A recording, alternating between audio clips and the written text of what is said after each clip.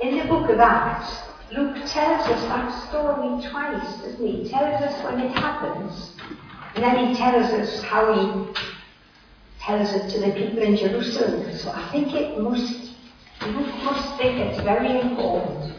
So maybe it's important that we take notice of this too. Now, food was and is an important social and cultural symbol for a Jew. Hospitality was very, very important to them. What to eat, who to eat with, established boundaries between one community and another. Many Jewish writings of this time that we've read about forbade table fellowship between Jews and Gentiles. And although Jesus ate with lots of different people, and lots of people that an observant Jew would think were unclean, there's no gospel record of him eating with the Gentiles. Probably that was one of the reasons why this whole issue was so important in the early church. Maybe this was the first time that question was asked. You know, we had bands with it on as well. What would Jesus do? That's probably the first time this was asked. What would Jesus do? Changing traditional boundaries is unsettling, isn't it? In church we can even find it disturbing. And Peter discovered this when he told his story in Jerusalem. Now, following Pentecost and the birth of the church, as distinct from a mere sect of the Jews, thousands of Jews became believers. And this new church met in the temple courts, as well as in their homes. And it soon became evident that the good news could no longer be contained in Jerusalem. It had been taken to the Samaritans and to people called the God-fearers in Caesarea. God was making it clear that the Gentiles should be included in the church, and things were beginning to change. Saul had encountered Jesus on the Damascus road and been told that he was going to be used to take the gospel to the Gentiles. Philip had got alongside the Ethiopian fellow and explained to him the meaning of the bit of the scriptures he was reading in Isaiah, pointing him to Jesus. And Peter had been summoned to Joppa, where Tabitha lived. She'd been involved in the cloth trade, and she was a disciple of Jesus. But she'd died, and the believers had sent for Peter. Peter just spoke to her. He said, "Tabitha, get up." And she did. She returned to life. Now, when Jesus did this sort of thing, he discouraged publicity, didn't he? So many times he said, "Don't tell anybody about this." But I don't think that was to be in Paul's tack. After all, Jesus had said to him, hadn't he, on the beach that morning over breakfast, "Feed my sheep, feed my lambs." And Peter was taking this to heart, and this was what he was doing. He was teaching and he was healing. And I would imagine that all of this spread very quickly. Imagine if someone was raised from the dead in Hexham. Town would be a buzz, wouldn't it? We would all know about it. And next we hear about this Roman centurion called Cornelius. He was one of the God-fearers. And he'd seen an angel who told him to send to Joppa for Peter. Now, in the way that God does things, as Cornelius' men were getting near to Joppa, there was Paul praying, and he saw a vision. There was this large sort of sheet tablecloth thing with all sorts of animals and birds, reptiles, and God told him to get up and eat. Why, Peter was appalled. No way was he going to eat something like this. This was against all the rules and regulations he'd been brought up with. These were unclean things. But as Peter was thinking about this, God's Spirit told him to go down to the men who had come to see him and to go with them to Cornelius. Cornelius was eager to hear this good news about Jesus. And while Peter was talking to them, the Spirit fell on them too. And the Jewish brothers who'd accompanied Peter were astounded that God's Spirit should fall on people who weren't Jews. They were really having to cope with some difficult things, weren't they? You see, the Jews believed that God only offered salvation to the Jews, because after all, they were God's chosen people. The law had been given to them. And the group in Jerusalem believed Gentiles, along with the other Jews, could only be saved through following all these laws and traditions. In essence, a Gentile would have to become a Jew before the Spirit would fall on them, or so they thought. But both of these ideas are wrong. They were making quite a big mistake in their thinking. Peter had been shown in this vision that nothing that God has made was to be seen as unclean, and certainly not people who were created in God's image.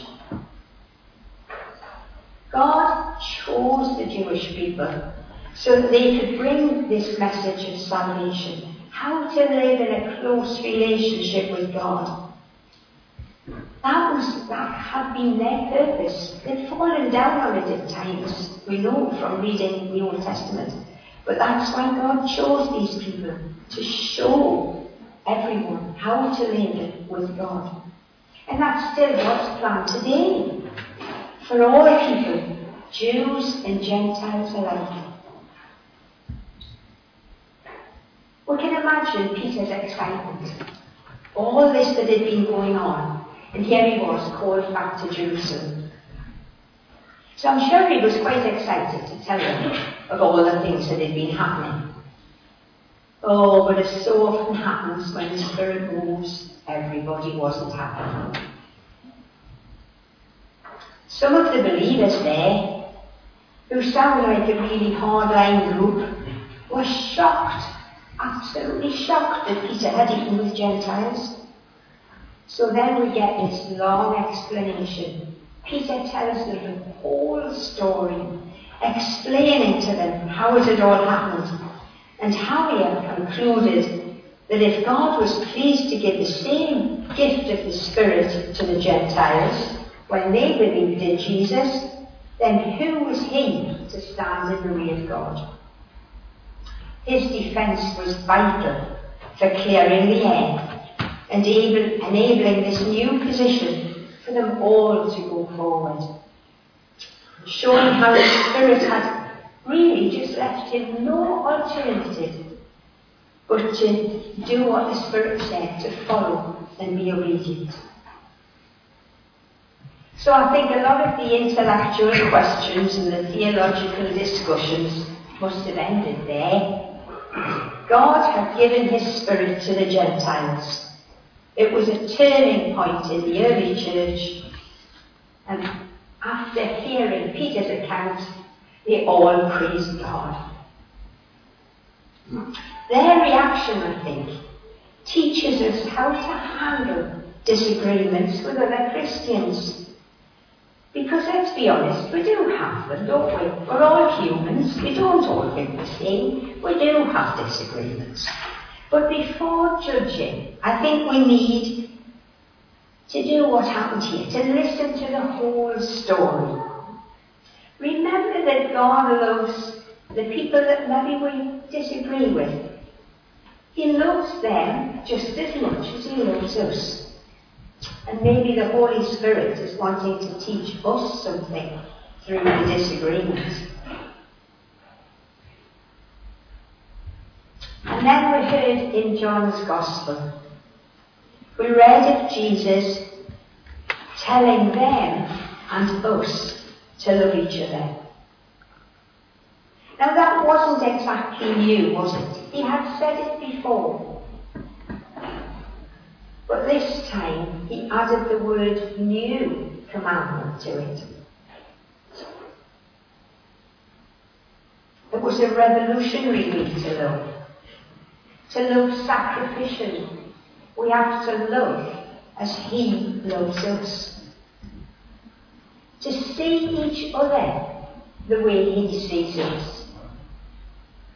Now a little while ago I heard a phrase said that has stuck with me, and I thought it was so lovely, and I'm going to pass it on to you. The Lord wants us to look with grace-healed eyes. Grace-healed eyes. With God's grace, we need to look at each other. This sort of love will strengthen us, will encourage us, and will unite us. In a world where there's often hostility towards God and his people.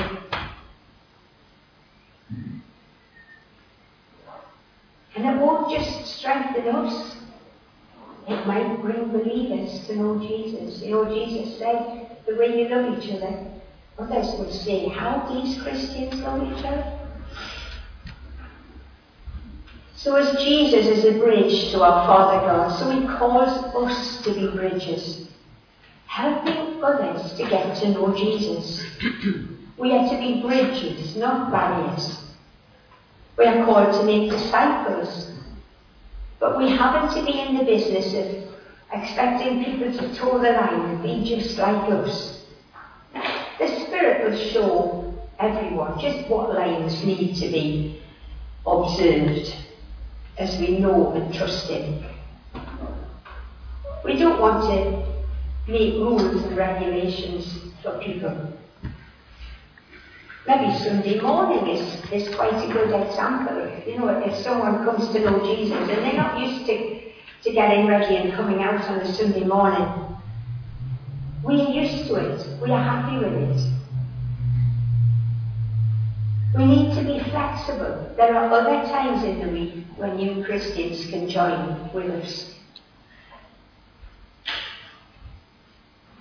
We need to ask the Holy Spirit if there are times and places where maybe we are causing barriers when he wants to build bridges. You know, Father God has hundreds, if not thousands, of Corneliuses out there, and he wants to reach them and show them how much he loves them. And he's already at work in hearts and minds. And at the same time, I'm sure he's working in us. He's got plans for us, tailor-made plans. He knows us inside out. He knows the people that he's drawing to himself inside out. Just the same way as he knew Peter. He knew where he was, and he talked to him about going off to Cornelius' home. God's Spirit talks to us just the same way. He talks to us through his word, he talks to us through each other, through what we see in his creation. But we've got to stay very close.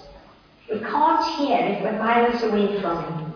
We've got to stay close enough to hear and sense the way that he wants us to go. We've got to be in tune with the Holy Spirit. And then we need to be willing and open to how and when he wants to use us. Now at this point I would just like to take a moment and ask you for your prayers. There's going to be an outreach mission in Hayden Bridge, not this coming week, next week. And for a couple of days, people who have been involved in the Ignite course are going to be very brave and go out into Hayden Bridge and talk to people, talk to strangers, and hopefully we'll be able to have some conversations about Jesus. They're going to be invited to share lunch together and then just spend a little bit of time talking to Jesus. So please, the week Tuesday and Wednesday, would you pray for us that we will be listening and open to where the Holy Spirit wants to take us, to the people that He is already working in, has picked out to bring to Himself. So I thank you in advance for your prayers. Now, some of these encounters that we have, they might not be as dramatic as Peter and Cornelius. It might well be, but it might not be. Sometimes these things happen over a period of time. Only God knows whether He wants it to be dramatic or over a period of time. His plans are perfect. He knows what He's doing, and He just wants us to join in. He wants us to join in with this exciting adventure of bringing folk into His kingdom, working with Him, building bridges. That's been God's plan right from the very beginning. That was God's plan with His chosen race, and it's still His plan to bring people into His kingdom. So let's thank the Lord for the witness of Peter and Cornelius that shows us about this inclusive love and grace, and ask Him to help us to show it too. Amen.